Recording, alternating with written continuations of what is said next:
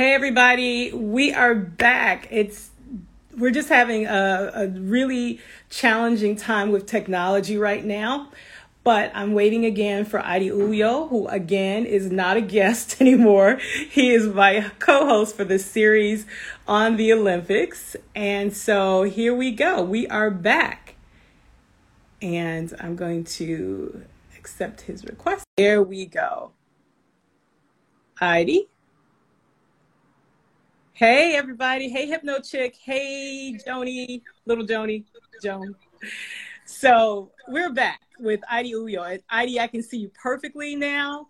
And what I'd like to do is just start over again, just because we've had so many technical glitches. And I'm going to welcome everybody back to Full Body Frequency. And thank you all for, oh my God, Edwin Moses just joined. Hey, Edwin. So, Edwin, I got to brag. Audley Mackel is my cousin. Big shout out, big love to you. So, the Morehouse men. So, this is exciting. So, Adi, why don't you do the honors? Since you know Edwin Moses, I don't. I know him through legend, through my cousin, but I don't know him personally. So, yeah, I mean, I'm just thrilled that Ed carved out time to do this. I mean, Ed has been and continues to be a legend in the sport. I mean, it's just such an honor and a privilege to associate with Edwin and the projects that he's been involved with and some of the exciting things that he's doing. And both on and off the in and out of the sports world. I mean, so it's just such an honor. I mean, Edwin, gold medal at the 1976 Olympics, likely to have won gold at the 1980 Olympics had they not been qualified. He did qualify for the Olympic team. But in between that, if you ever get a chance to read some of the publications that he's written, what it was like competing during the Cold War era, at the height of the Cold War, and going behind the Iron Curtain to compete in the Eastern countries, the satellite countries, just amazing, just fantastic. So just an honor. And then, of course, he won gold in 1984 and has just had a brilliant career both in and off the track. I mean, Edwin is just such an icon in the society at large. And he's currently working with Congress in a number of different capacities. And he'll, as those initiatives get off the ground, I'm sure that he will be writing more about that. So just watch the space and what you see. He has also written extensively for UK newspapers, The Guardian. You check out some of his articles in The Guardian. So an intellectual, a scientist, an Olympic gold medalist. I don't know what to say. Yeah, and it's really a privilege to have you here. And thank you again, Edwin Moses, for joining us. And with that, Adi, we got to tear into these Olympic Games that just ended. And so we are concluding our series. And as I said earlier, Adi is more than just a guest. At this point, he's my co-host. Okay, so it's wonderful. He's an Olympic historian. He's a sports documentarian. And as you all know, the Tokyo Olympics concluded yesterday. And with that, we sadly have to conclude this series, the Olympics, pandemic, politics, profits, protests, and plus-size athletes. Adi, again, thank you so much for shepherding us through this Olympic journey with your analysis, your stats, and of course, your knowledge.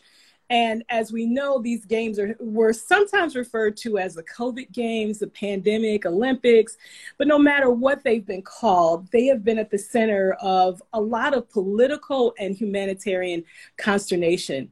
Briefly background the Tokyo Games for us, the highs, the lows, the hits and misses of their production.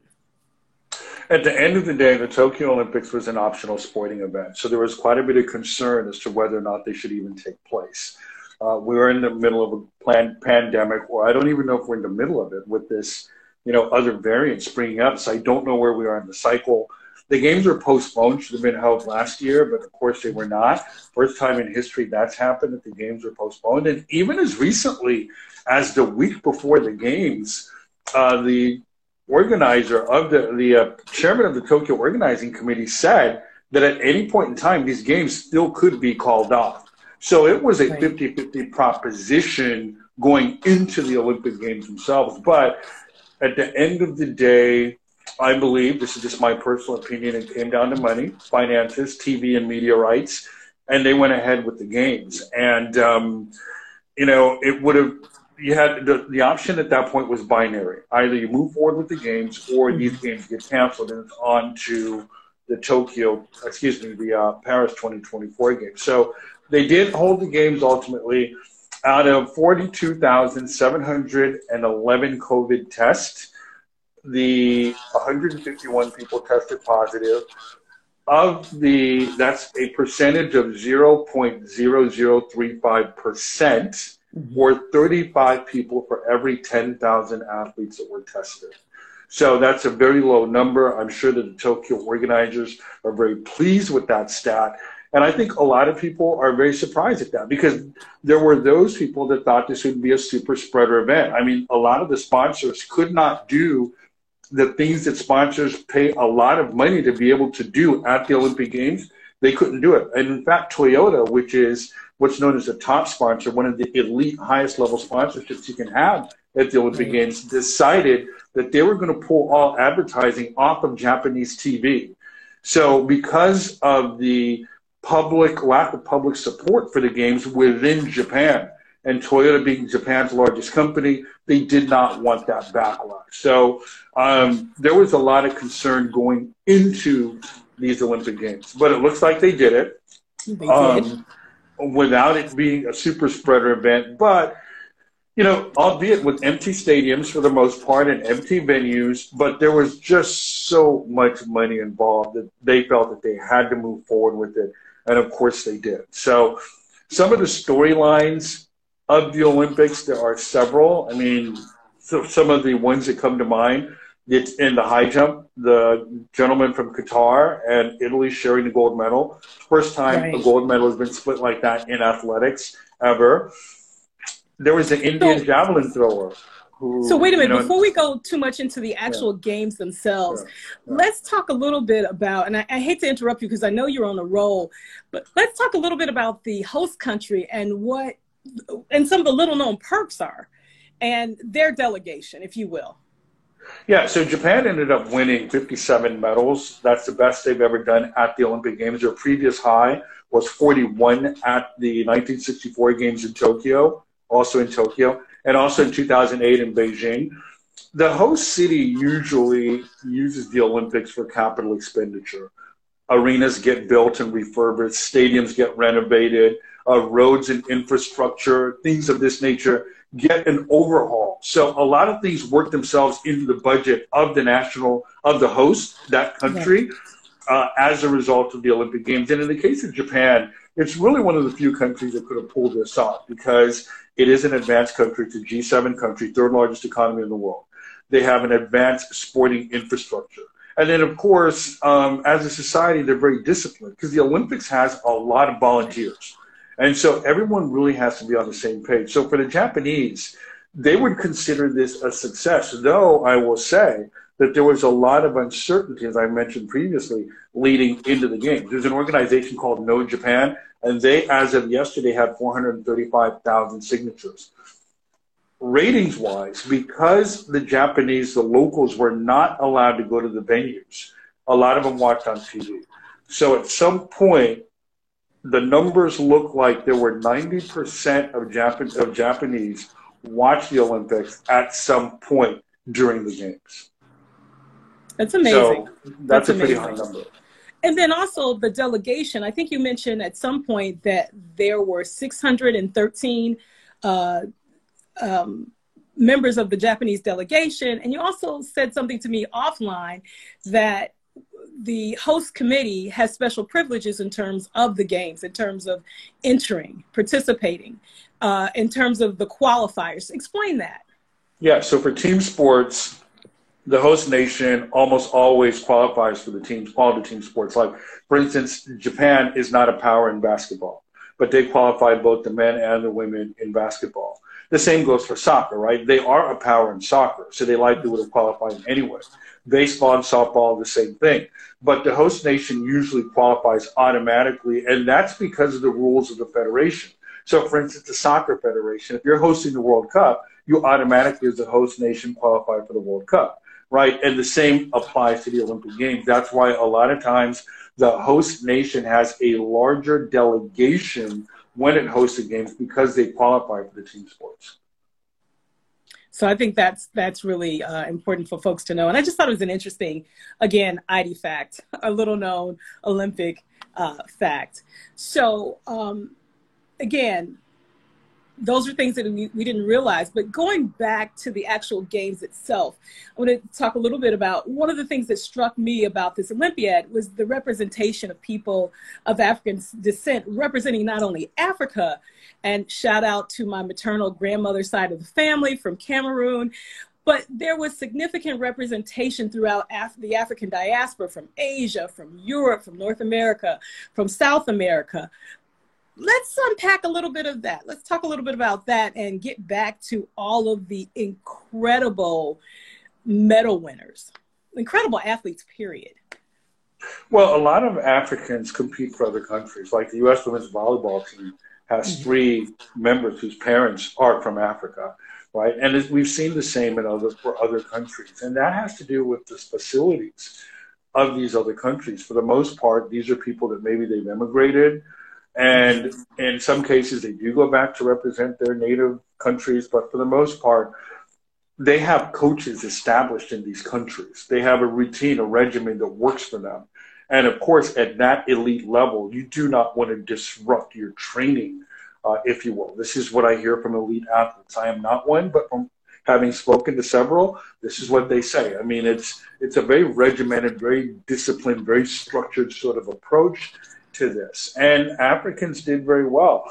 Now, as far as African countries go, Kenya, as usual, topped the medal table with 10, and then you roll on down the line. Disappointing performances from a country like South Africa. They usually do well in the pool and on the track, not so much this time.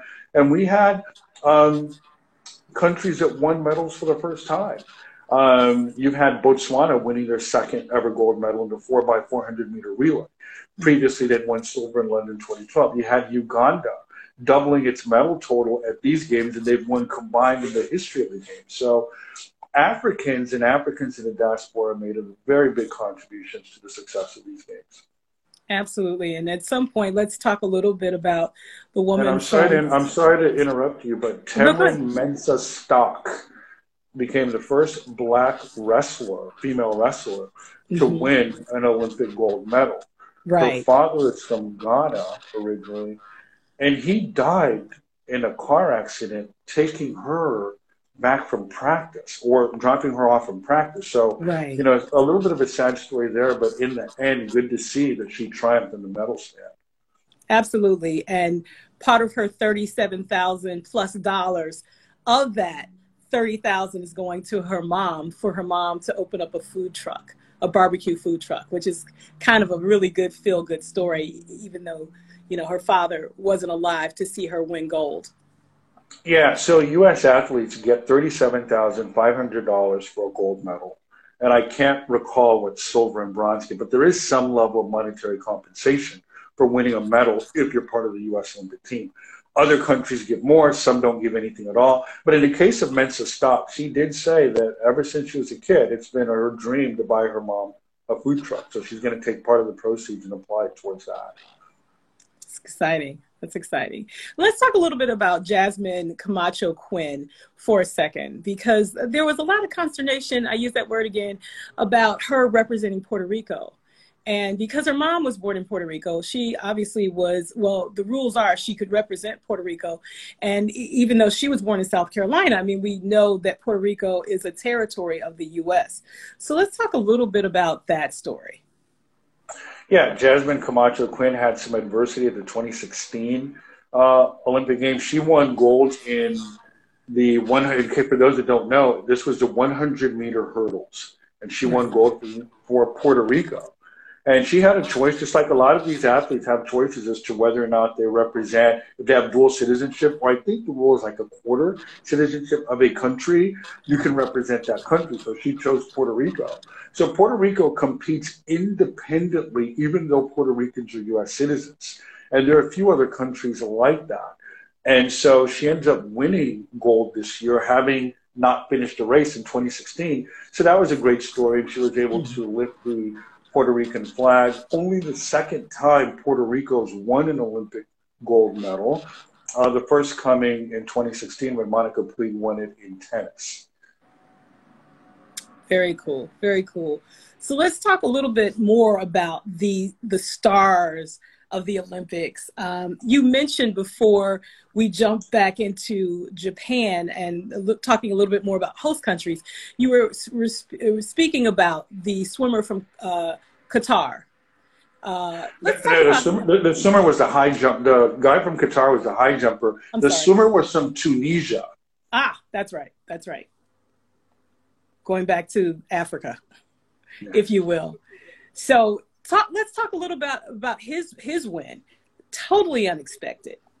He finished last in the qualifying heats because to make it to the final, you've got to swim a certain number of heats. So he finished last. He was the last qualifier, drew lane 8, which was the worst lane you could draw in swimming, and he ends up winning. So surprising was his gold that there were no Tunisian officials in the stand, only his coach, and they did not have a uniform for him for the medal ceremony. So if you watch the medal ceremony, he's wearing these shorts with the shirt that doesn't match. I mean, does not look like any other medal recipient because usually there's a uniform for the medal ceremonies. All these things are planned out in advance, and the Tunisian had none of that. So that's how surprising his win was. But a heartwarming story coming out of North Africa. Yeah, absolutely, absolutely. So shoot us with some more stars. Like the stars of tomorrow. We know that there's the Chinese woman, a swimmer, who 14 years old, first time at the Olympics. We've got Paris in 2024. We've got LA in 2028, and it goes on and on and on. Who are the future stars coming out of the Olympics? Yeah, you mentioned the Chinese. That was actually in diving. And diving, I'm sorry. Yeah, in 10-meter platform diving, not only did she win the gold, but she got a perfect score. 2 of her dives were perfect scores. She got a 10, and a 9.8. But the 9.8, they throw out the lowest score. So in essence, that's the first time that's happened. And you'd have to go all the way back to the 1988 Olympic Games when a Chinese diver named Zhang Ni threatened Greg Louganis, the great American platform diver. He had won a gold medal in '84, actually 2 golds in 1984. And here it is, 1988. He's being challenged by this upstart 14-year-old. And so this reminded a lot of people about that. A young diver who's from China, 14 years old, just out there to have fun. But unlike Zhang Ni, she actually does win gold. We saw good performances from Sifan Hassan of the Netherlands, originally from Ethiopia. She fell down in the women's 1,500 meter, the qualifying heat, and she gets up to win the heat. And then she takes the bronze in the final of that event, and then takes gold in the 5,000 and the 10,000. So that was a story that a lot of people weren't really expecting. And then the 100-meter dash, Marcel Jacobs of Italy. I mean, previously he had not broken 10 seconds before these Olympics, and then he runs a 9.8 to win the Olympic gold medal. So that took a lot of people by surprise. And then, of course, you cannot discount the Jamaican women sweeping the 100-meter dash, gold, silver, and bronze, and then turning around, and Elaine Thompson-Herah winning the 200, and then winning the 4x400. Equaling what Usain Bolt did at the 2016 games and the 2012 games in terms of performances. Allyson Felix, right, at her age, becoming the most decorated Olympian ever. And a lot of people kept saying that this is her last race. We don't know. Allyson Felix has not said that this is her last race, that she's done with the Olympics. I think it's because of her age, people believe that she is. But if you win an Olympic bronze medal, it means you're still competing at a very high level. So she also won gold in the 4x400 meter relay and ran the second fastest split on that relay team. So I don't necessarily know if we've heard the last of Allyson Felix. There were the USA women's basketball team. 7 straight gold medals. The last time they lost was in 1990.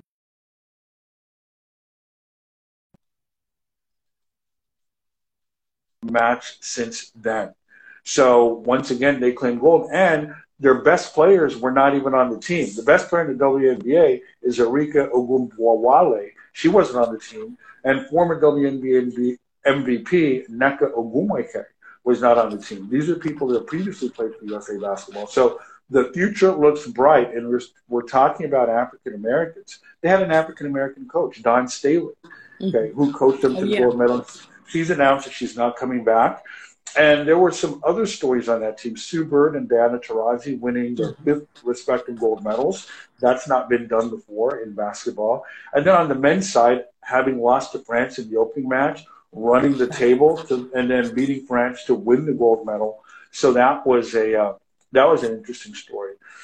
Eddie Alvarez is a baseball player for the United States. He played on Team USA Baseball. He previously won a silver medal in speed skating and short track speed skating at the Winter Olympics. And so now he converts over. He's a baseball player now, and he wins silver in men's baseball in Japan.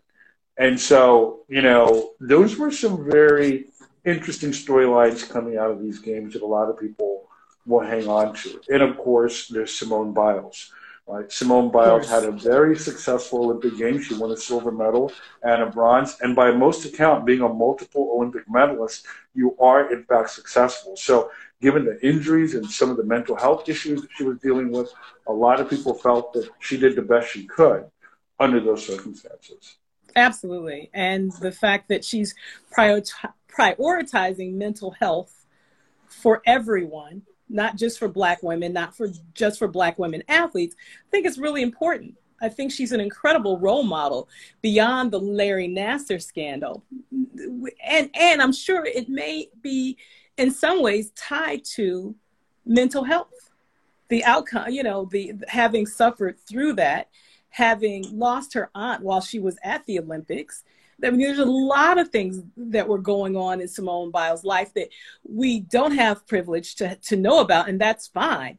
But I think that this is a new way of viewing athletic competition, or the foundations that people need, or not even foundations, but really kind of the additional assistance that folks need to go through their training regimen. I mean, just to be human in this world, to walk through this world as a human being.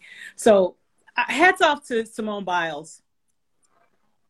Yeah, I mean, I think a lot of times because athletes do things a lot of us cannot do, we don't see them in human terms per se. We believe that they should maybe be above that, or they should be able to block it out. But these are very real issues. And Simone dealt with them, not to talk of the fact that her brother was on trial for murder in Texas before she left it for the Olympics, and he ended up getting acquitted. So there was a lot on her shoulders. And she was absolutely the face of these games prior to the Olympics, and she was the biggest storyline during the first week of the Olympics. So as a professional athlete with a high level of discipline, when she knew that she was unable to bring her A game, she stepped aside for someone else to fill that void, and they did so quite capably, winning silver. Right, it's amazing. The spirit of that is amazing, absolutely amazing. Now, there's another African American lady that made waves. Raven Saunders won the silver medal in the shot put. Right, and she protested on the medal stand with the protest gesture of an X. And at the Olympics, you're not allowed to protest. There's something called IOC Rule 50, which prohibits athlete expressions of protest on the medal podium. And she did. And so the International Olympic Committee announced that they were investigating it, though it's not clear what exactly they're investigating. And the United States Olympic Committee said that we actually support Raven Saunders, that she's free to protest. Our policies now grant athletes the right to protest so long as you are not disparaging other people, nor are you infringing on the rights of others. So this was a peaceful protest. Peaceful protest is absolutely legal in Japan. It's legal in the United States. And so, you know, the United States Olympic Committee backed Raven Saunders. The International Olympic Committee, by the way, suspended the investigation when they found out that Raven Saunders' mom had passed away a couple days after she won the silver. So to me, it's not clear that they're ever going to pick up that investigation again. And I think that in this day and age, those kinds of rules really need to be revisited. See, the International Olympic Committee is a very big organization. It's like the Titanic, right? Mm-hmm. So to change the course of the Titanic takes time because it's so big. So for the IOC, it's that kind of organization. Because of the bureaucracy and the different interests involved, it's changing policies like that do take time. But I do think that with social media and with athletes recognizing the power of their respective brands, that policy in and of itself will have to be reviewed. Absolutely. And one of the things that we talked about in a previous conversation, Heidi, was the fact, and HypnoChick is pointing this out again, is that the Olympics needed Simone Biles way more than she needed the Olympics in terms of her power or presence as a media star. And we talked about the possibility in our original about a month ago conversation before the Olympics, God forbid if anything happened to Simone Biles, what would happen to NBC's ratings? What would happen to sponsorship? Even though sponsorship is already locked down, but there will be fewer eyes on NBC, folks watching, if Simone didn't participate. Talk a little bit about that. What happened when she pulled out of the team competition and three of the individual competitions? Well, what happened was the story shifted from gymnastics to mental health because of the magnitude of the athlete herself. Simone Biles, in and of itself, is a very premier brand, if I could use that word to describe Simone Biles. I mean, this is someone who does things that the judges cannot score because it's not been done before on the mat, right, in the sport of gymnastics. So she has her own signature moves, several of them, by the way. So she is that large of a star. And so when she pulled out of the competition, it went from being just a sports story to a mainstream media story. I mean, the BBC would lead its broadcast with this. So that tells you just how big a story it was globally. And it just moved from the realm of athletic competition and the Olympic Games to, well, wait a minute. You have this big star who we expected to see do all these things now pulling out for this reason. So maybe it's time to examine whether or not we put too much pressure on these athletes. Or in this particular case, people started to look at what has Simone Biles been through that forced this particular decision at this time. And it was not a physical injury because she said it wasn't anything physical. Right. Now, ratings-wise, gymnastics and swimming carry the first week of the Olympic Games in primetime coverage is carried by gymnastics and swimming. And so those are, for the network, that's the good thing is that the advertisers are already locked in because that's premium advertising space right there. And of course, the second week, the Olympic program moves to the stadium for the athletic competition. But that first week, it's absolutely carried by gymnastics. The final numbers for the ratings are not in yet. I think the best day so far for the Olympics was the Monday after opening ceremonies and the Thursday of that first week. But it remains to be seen the impact that her absence would have on the ratings itself. Of course, the competition went forward, but it just wasn't the same. Now, with Simone Biles unable to compete on the individual events like the parallel bars, the floor exercises, and it made room for other stars like Suni Lee, right, who ended up winning a gold medal. And Jordan, forgive me for not knowing her last name, she was actually an alternate on the team. She ended up winning a gold in the floor exercises. So Simone's absence created a larger conversation outside the realm of sports. And her presence was absolutely felt. So here it is, Simone Biles wasn't competing in all the disciplines, but she was still the dominant figure in the first week of the Olympic Games. Absolutely. And one of the things that you said in another, we have these conversations off air, but one of the things that you said, Heidi, that just struck me is that so many people took it to heart that, well, Simone came and she only got a bronze. and she only got a silver. You know, a silver in the team, a bronze in the individual competition on the balance beam. But the reality is she's still an elite athlete. She's still the most decorated woman gymnast in the history of the Olympics. So what are we talking about here? Simone Biles got a bronze in the balance beam, the same position she took 5 years ago in Rio at the 2016 games, where she also won bronze in that event. Had Simone Biles not medaled, she still would have been the most decorated gymnast ever by virtue of her performances. So, yeah, I mean, Simone Biles leaves with, there are people that expected her to win gold in everything. Right. But in many ways, the conversation she started might be much more important than an Olympic medal. Absolutely. Absolutely. So not to rain on anyone's Olympic parade, but what about doping this year? I mean, we started off with, and this is kind of a separate conversation, but it's kind of, no, it's a different conversation. So I'm not even going to mention Sha'Carri in the context of doping at the Olympics, because it's different. It's a very different conversation. But when you talked about Marcel Jacobs, there were some questions about his winning and the testing process that was used on him, or the non-testing process that he actually, let me back that up. So he apparently was not tested. Explain that. Well, he was tested, but not held to the same rigorous standards as to the others. So here's what I mean by that. Marcel Jacobs of Italy, his father was from Texas, his mom is Italian, he runs for Italy. He wins the men's 100-meter dash. Right. And it's from nowhere. No one expects this. He had not run sub 10-second times. And so he just emerges and takes the gold ahead of America's Fred Kerley.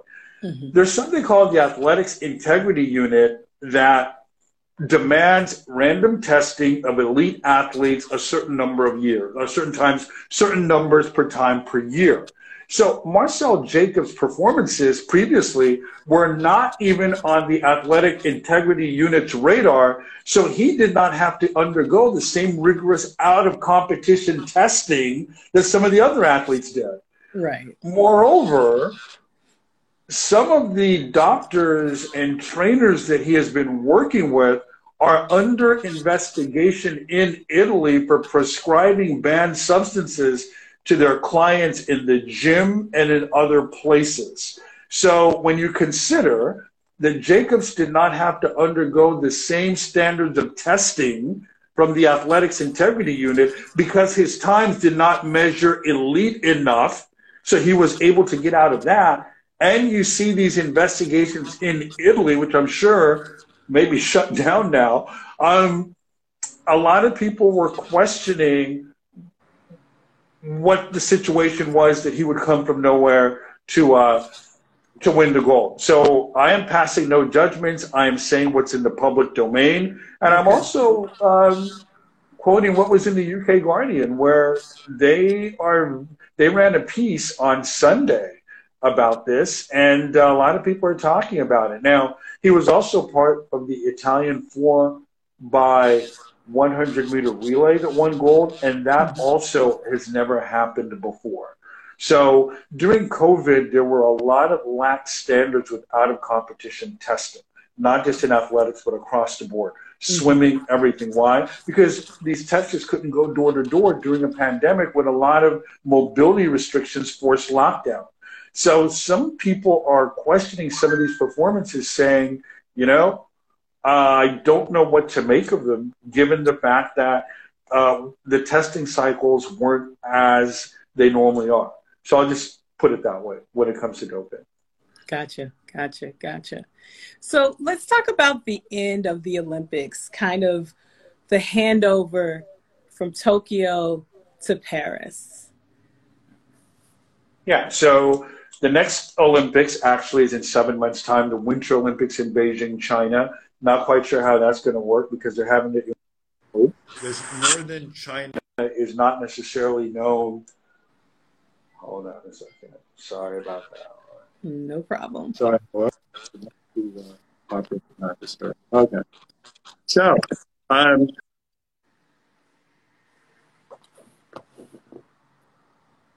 Hey, Heidi. Oh, there you are. You're back. Okay. Yeah, northern China is not necessarily known for its snow. So that's going to be interesting to see how that works. Then the next Summer Olympics is in 2.5 years from now, or 3 years from now in Paris. So the handover was made yesterday. So now we prepare for Paris 2024. Certain sports will not be on the Olympic program. Baseball and softball will be removed from the Olympic program because those sports were added because the Olympics allows the host country to add 2 sports that are meaningful or indigenous to that area where the masses play those sports. And there is no bigger sport in Japan than baseball. So baseball and softball were added to the Tokyo program. They will not be in Paris 2024. And ironically, Japan did win gold in both the men's baseball and women's softball. Right. Breakdancing will be added to the Olympic program in 2024. So yeah, for us, it's coming, 30, 40 years too late, but breakdancing will be there. And for the first time, the Vatican will send an Olympic team to Paris. So, I don't know what sports come out of the Vatican, but that is a very interesting development given the fact that the Olympics were actually, the ancient Olympics were actually ended by Emperor Theodosius II because he banned all pagan festivals when Rome conquered Greece. So, it's interesting that the Vatican is now back in the Olympic sphere. So we'll see what Paris has. It is. Right now, no one knows what the pandemic is going to do. So, but Paris officials are preparing as if there would be some sort of impact, if you will, related to the pandemic. So testing, they are moving forward as if they will be in a pandemic state. So it's going to be interesting to see how France manages these Olympic Games. It will also be the centennial anniversary of Paris hosting the Olympic Games. They last hosted in 1924, which was the last Olympics presided over by the founder of the modern Olympics, Baron Pierre de Coubertin. So that was kind of like his Lifetime Achievement Award was awarding those 1924 Olympics to Paris, where, by the way, he won a gold medal in literature writing under an assumed name. So literature used to be an Olympic sport. Wow. Another little known Olympic fact from Heidi. But it's interesting that, and it's fitting that 100 years later, after the 1924 Olympics, they returned to Paris. So that's cool. Paris will become, I think, Paris will become the first city or the second city to host the Olympics 3 times. The first time was in 1900, and the Olympics were such a shaky proposition that they could not stand on their own. The 1900 Olympics had to be attached as a part of the World's Fair that was taking place in Paris that year. And the head of the Paris World's Fair, a guy named Alfred Picard, did not allow Olympic organizers to call it the Olympic Games because he said, quote unquote, sports is for morons. So what happened was you had competition, people running races in parks around Paris. The swimming events took place in the Seine, and it was called the Festival of Exercises of Sciences. So people did not know until about 7 years later that they were part of an Olympic Games. They get the certificate that says, that thing that you did at a park in Paris 7 years ago? Yeah. Well, that was an Olympics. You were actually an Olympic. So those 1900 games could loosely be qualified as an Olympics. But Paris gets them again. Paris gets them again in 2024. And so then after that, the Olympics come. After that, the Olympics come to LA in 2028, and then to Australia in 2032. Wow, we've come a long way, baby. We've come a long way from running around in the park. But one of the things that you shared with me, and I found it absolutely fascinating, were the LA first as far as the Olympics. Share a few of those with us. So when Paris was awarded the Olympics in 1924, simultaneously, Amsterdam got the Olympics in 1928, and the LA Olympics were awarded for 1932. And those LA Olympics were the first Olympics after the Great Depression. So it was difficult for athletes to get to LA, especially European athletes, because so the LA officials had to get creative. So for the first time, we saw an athletes' village. for the men. The women stayed at the Beverly Hills Hilton Hotel. So for the first time and then the idea of a medal podium where you have the gold medal winner standing at the center of the top of the podium, then the silver medalist to his right and the bronze medalist to his left. That medal podium was also incorporated for the first time at the 1932 LA Olympics. And it was the first Olympics to turn a profit. It made a modest profit of $100,000, which by today's money would be about $2.4 million in profit.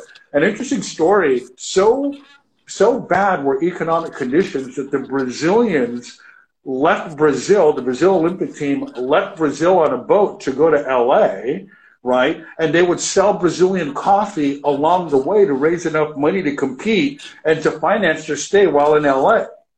Of the 69 athletes, when they got to LA, only 19 had sold enough coffee to be able to afford to compete in the Olympic Games and pay the $1 disembarkment fee. The rest had to turn around and go back to Brazil.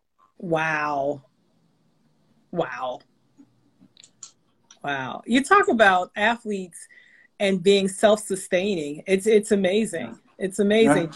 Yeah, it's amazing. And then you think about after the... I'm sorry, say that again? Yeah, didn't sell enough coffee. They had to go home. Yeah. Couldn't afford it. Yeah. It's amazing. And I think about, it just makes me think about Jesse Owens and after the Olympic Games, how he had a difficult time finding work. I mean, he had to race against the horse at some point to raise money. Was that before or after the Games? But so Jesse Owens, today is actually the 85th anniversary of Jesse Owens winning his 4th Olympic gold medal today. Wow. 85 years ago at the 1936 Olympic Games in Berlin, and it shattered Adolf Hitler's theories of racial supremacy and broke all kinds of stereotypes, etc. And in so doing, so he comes back. So he lost his amateur status because back in those days, if you made money, you were a professional and you could no longer compete in the Olympics. Jesse Owens had to work. So when he leaves Berlin, he goes to London and he competes in a meet at Crystal Palace. And he runs again, and he shatters the world record in 100 again. But he gets money for this. And so as at that point, he no longer is eligible to run in future Olympic Games. So he doesn't have a job. So he has to do something in order to make ends meet. And he said, you know what? You're saying that I shouldn't be doing these things, but you can't eat gold medals. I got to take care of my family. So he worked briefly as a speed coach for the New York Mets baseball team. And then he did these exhibitions where he would run against horses later in life. Yeah, such is the case with Jesse Owens. And it's amazing in the fact that all of his white teammates were offered all sorts of career opportunities, from 9-to-5 jobs to making appearances in movies in Hollywood. And Jesse Owens is racing against horses. Amazing. Well, the times we lived in back then, Jesse Owens is originally from Alabama. So they do a benefit for him in his hometown, a reception, a banquet for him. Jesse Owens goes to the banquet, but because he's black, he has to go through the back door and sit separately from others, even though he's the one being honored. So such were the times that, there's a whole thing about those 1936 Olympics, Jesse Owens in particular, and the impact that those 36 games had on shaping the Olympics as we know today, and with black participation in the Olympics. That 36 athletics team absolutely carried the athletics team and elevated the number of golds that the Americans won. Prior to that, the U.S. had never won more gold medal in athletics than any other country prior to that 36 team. Ironically, Jesse Owens would win the 200-meter race at those games in Berlin in 1936. The guy that finished second was a guy named Mac Robinson, whose brother Jackie Robinson would break the color barrier in Major League Baseball 11 years later, in 1947. Right. With the Brooklyn Dodgers, yeah. Right. Jackie Robinson's older brother, Mac Robinson. Mac Robinson, yeah. 4-year letterman at UCLA, yeah. Right. And to be clear, it wasn't just Jesse Owens. It wasn't just Mac Robinson. There were a total of 18 black athletes that competed in the 1936 Olympics on the track and field team, including women who broke all sorts of barriers. So we can't forget the women. Yeah. And especially, Heidi, as you and I have spoken before about Black women being under siege in terms of this Olympic Games. I mean, we talk about Caster Semenya, you talk about the women from Namibia, we talk about, there's several women who, even after participating in the Games, folks wanted them to be tested, their hormone levels to be tested to make sure that they are indeed women. Yeah, so you had Namibian athletes, one of whom ended up winning a silver medal, by the way, in the 200 meters. The rule says that if your testosterone levels as a woman are higher than, I think the number is 5 parts per 200 liters, and I have no idea what that means because I'm not a physician. Right. Then you're considered not to be a woman, and you're not allowed to race in events that are between 400 meters and 1,500 meters, which is basically the metric mile. Okay, so this Namibian athlete, Christine Boma, had the world leading time in the 400 meters, but because her testosterone levels were higher than 5 parts per 200 liters, she was not allowed to run in her signature event. She did run in the 200 meters because that doesn't fall under these guidelines, and she ended up winning silver to Elaine Thompson-Herah of Jamaica in the 200 meters. So in the 800 meters, the defending champion, Caster Semenya of South Africa, had also tested higher for elevated testosterone levels, and she was not allowed to compete in the 800 race. She tried to compete in the 200, wasn't her team. She did not qualify for the South African Olympic team. And also, ironically, in that 800-meter race of the 2016 Games in Rio, the second-place finisher was from Burundi, and the third-place finisher was from Kenya. And all 3 athletes tested for high levels of testosterone, and none of them were back in Tokyo to defend their Olympic medals.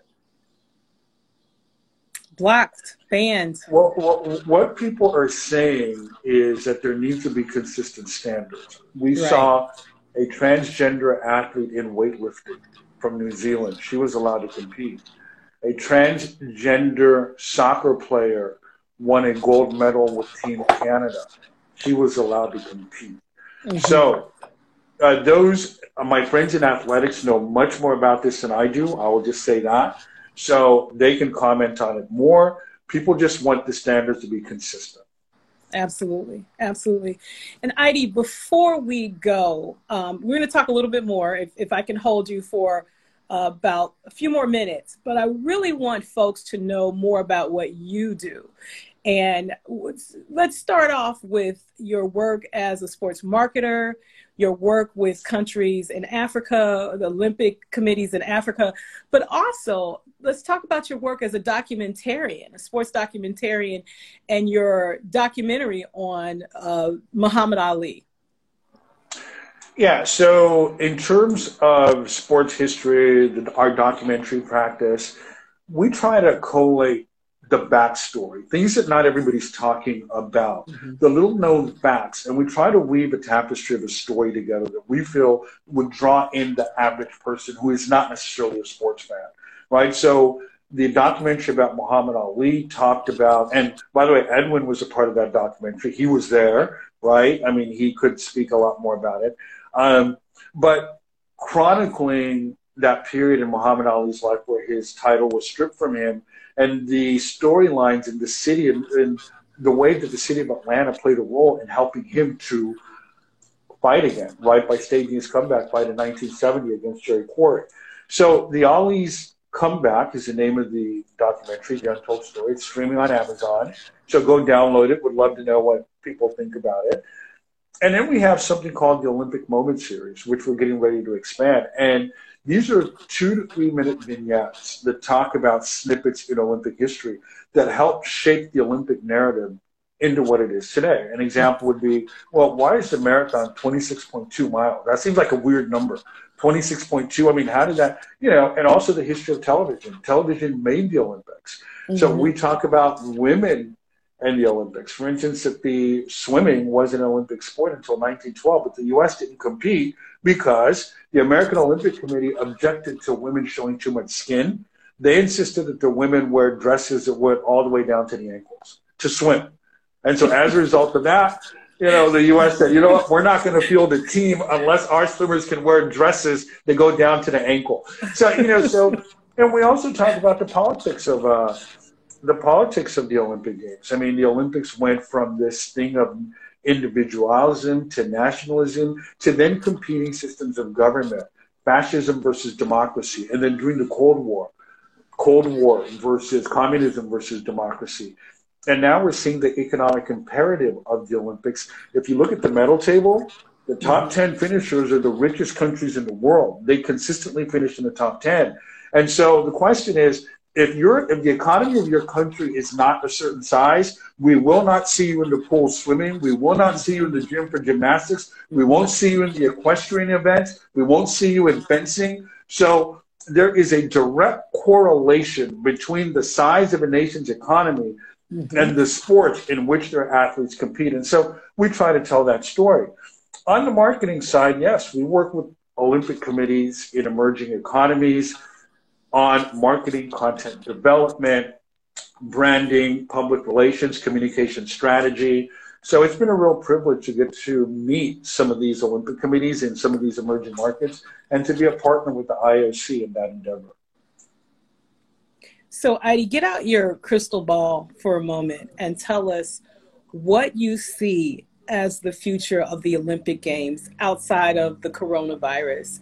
And you mentioned emerging economies, but let's talk about the possibilities. So can you rephrase the question? Sure. I'll make it less, I'll be a little bit more concise. So I'll go back to the fact that there was so much representation of people of African descent at this Olympic Games. We had folks from the continent of Africa. We had folks from the African diaspora, whether it was Asia, whether it's Europe, whether it's South America or North America.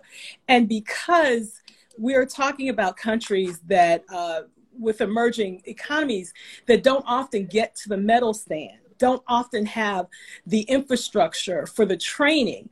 However, again, we've seen a lot more representation in this Olympics than I can remember, because I've watched the Olympics for a long time as a kid, since I was a kid, and I just don't remember seeing so many Black bodies on screen.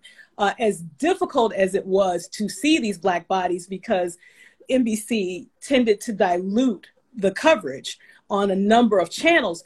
But what do you see as the future of the Olympics? Will we see more Black folks, brown folks? What's happening? What's going on? What's your prediction about the way these games will play out in the future? What the Olympics are trying to do is appeal to a younger demographic. I mean, because before, the Olympics was absolutely used as a platform to fight the Cold War. That's what it was. Okay, we cannot deny that. It played a very big role in the tapestry of the Olympics. So now, with the introduction of surfing, rock climbing, skateboarding, these are not sports that Africans are doing. Okay. These are not sports that Black and brown people are doing, but they are sports that younger people are doing. And what are advertisers trying to do? They're trying to appeal to a younger demographic to push messaging. There's talk about esports being in the Olympics. And, that's, whether that, put it this way, the Olympics needs esports more than esports needs the Olympics. I'll just leave it as that. But the trajectory of the games is to try to appeal to a younger demographic, irrespective of race, irrespective of color. A lot of Africans, for instance, and Asians compete for countries that had a colonial footprint in that region. For instance, you see a lot of Ghanaians, Nigerians competing for the United Kingdom. You see a lot of Francophone African countries, residents there, competing for France. So, and the Netherlands, the same thing.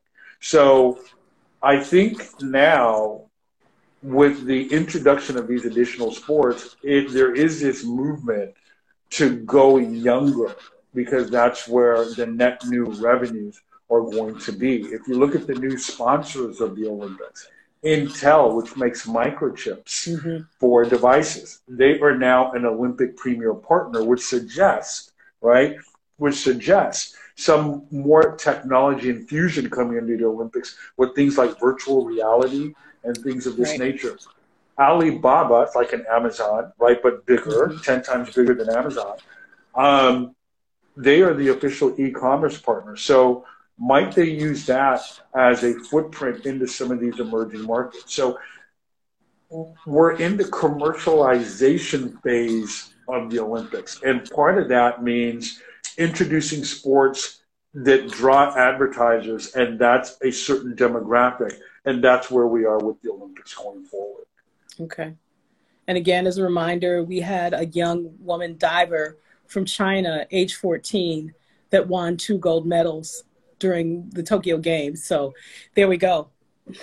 There we go. Well, I mean, the Winter Olympics are being held in Beijing. Beijing is not known as a winter vacation spot like you would see in Sweden or Bale. But there are 300 million people in northern China. Those people will now buy sporting gear, sports equipment, huge commercial opportunities with these Beijing Games. So, Beijing, here you are. Take the Winter Olympics. And by the way, that goes also, no one else wanted to take them, that cycle. So they've got, but the future of the Olympics, they now have to compete for space with other popular sports and other platforms. So now, whereas before everybody watched NBC and ABC in the US, the BBC in the UK, if you're in France, you watch TV Canal Plus, and so on. Now, with the options that people have, the Olympics must also adjust to maintain the relevance that they have. Now, the Olympics are a commercial opportunity. Previously, the Olympics had this nationalistic feel. So, for instance, in a recent poll done by ESPN, it found that in the United States, the biggest sporting event ever in the history of this country was the 1980 hockey team beating the Soviet Union at the Olympics in Lake Placid. That was a big. You know what number 2 was? The number 2 sporting event to that, in that poll, was David beating Goliath. That was number 2.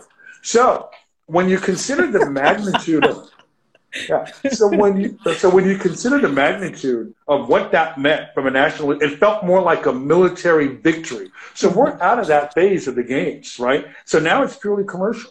It's purely commercial, and everything that happens with the Olympics is done with that intent. Absolutely, absolutely. And I'm going to add this little bit that watching the commercials towards the end of the Olympic Games, instead of focusing on one athlete, there was a focus on a number of them. And I saw that commercial shift. So it'll be really interesting to see how these games play out as far as the money, as far as sponsorship, and the focus on a number of athletes, telling a number of athletes instead of just one. Again, hearkening back to Simone Biles holding up the Summer Olympics this year. So. Yeah, well, this is the first Olympics since 2000 did not have either Michael Phelps or Usain Bolt. So now there was the need to cultivate new stars, new storylines. So that's why Simone Biles was the signature headliner. In athletics to a lesser degree, but still very significant, Eliud Kipchoge of Kenya, right, who defended his title in the marathon, he became the first person to run a sub 2-hour marathon. Okay, previously in a test event in October of 2019.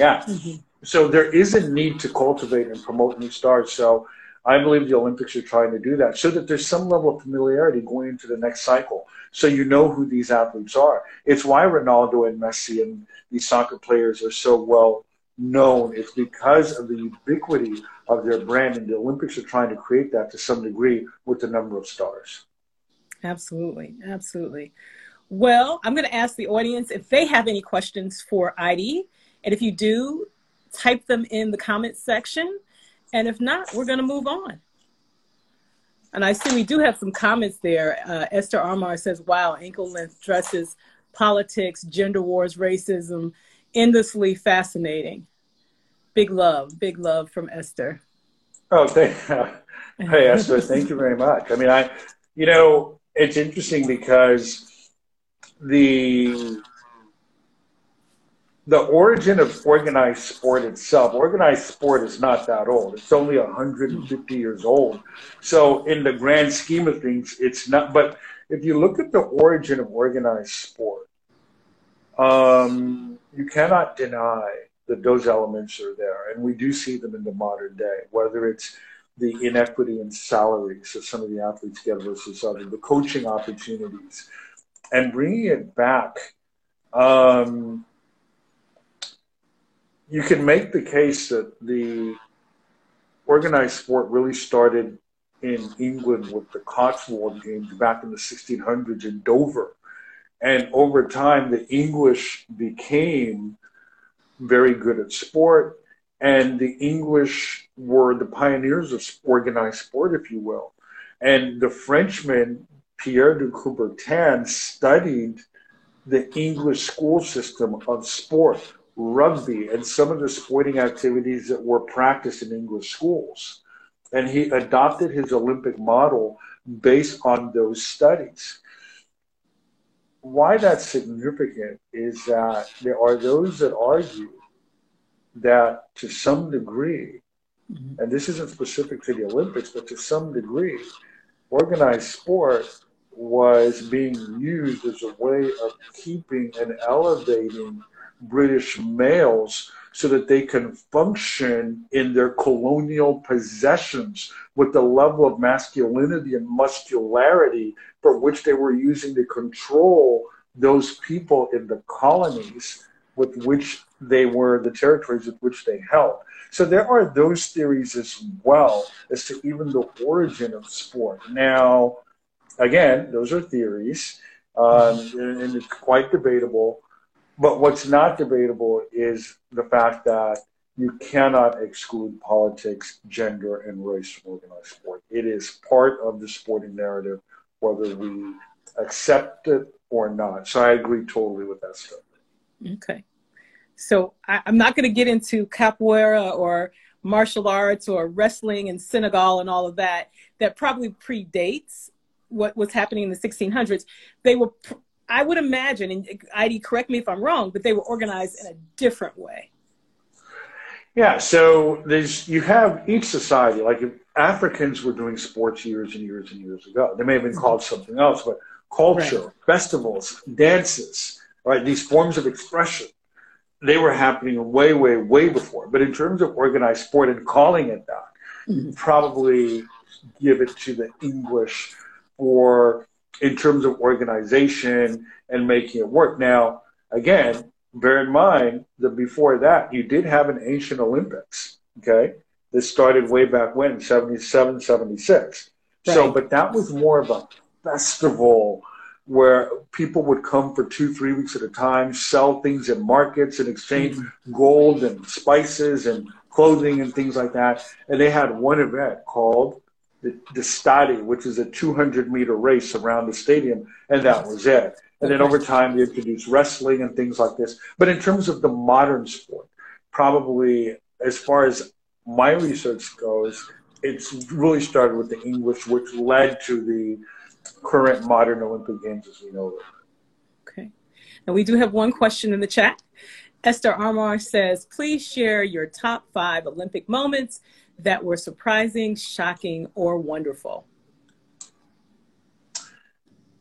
Well, for these games, there were just, I don't know, there were just so many, Esther. I mean, I could, rattle off some of the obvious ones. Like, I thought Marcel Jacobs winning the 100, I was stunned by, absolutely stunned by that. I'm like, who? Yeah.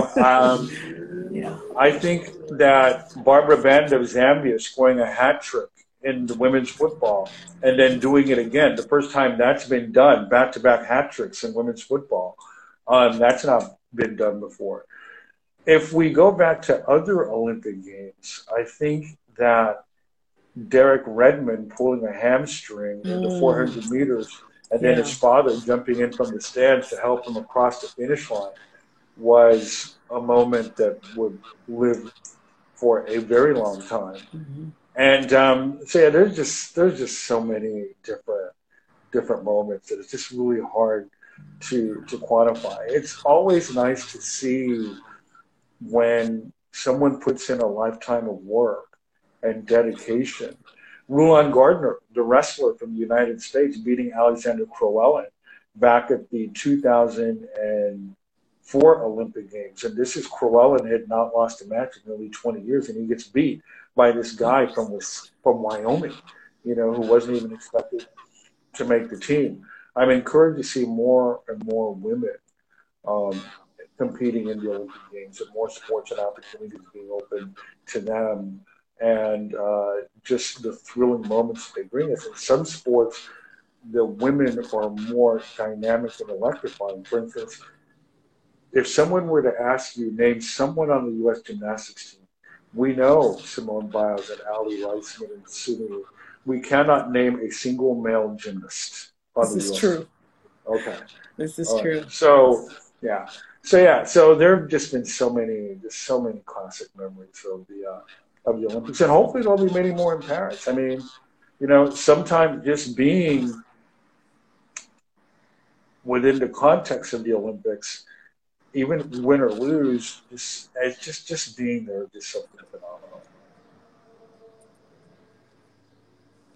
Whether you win or lose, there we go. There we go. So if we don't have any more questions, we're going to wrap up. Heidi, is there anything, any gems or jewels or more little-known Olympic facts you'd like to close us out with?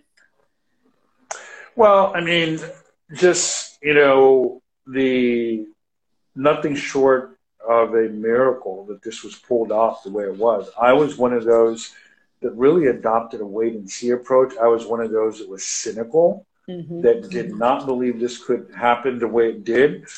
I thought that given the trajectory, that consideration ought to be given to postpone it yet again until the situation in Japan got under better control.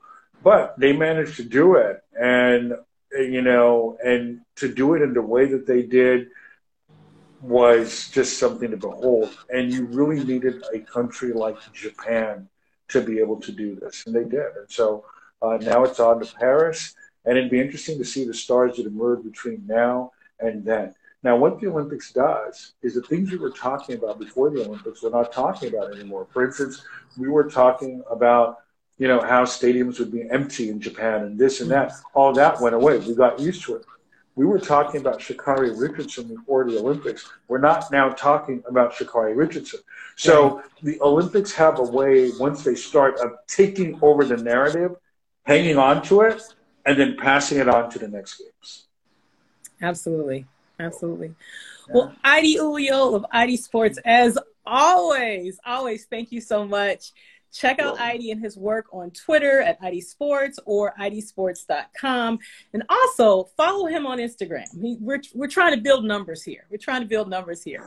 And for more information about Full Body Frequency, follow, like, and subscribe on YouTube, Twitter, Facebook, Instagram, of course. And you can also catch Full Body Frequency wherever you listen to podcasts. And until next time, tune into your own Full Body Frequency, where large is luscious living. We'll see you all soon. Thanks, Laura. Thank you, Heidi.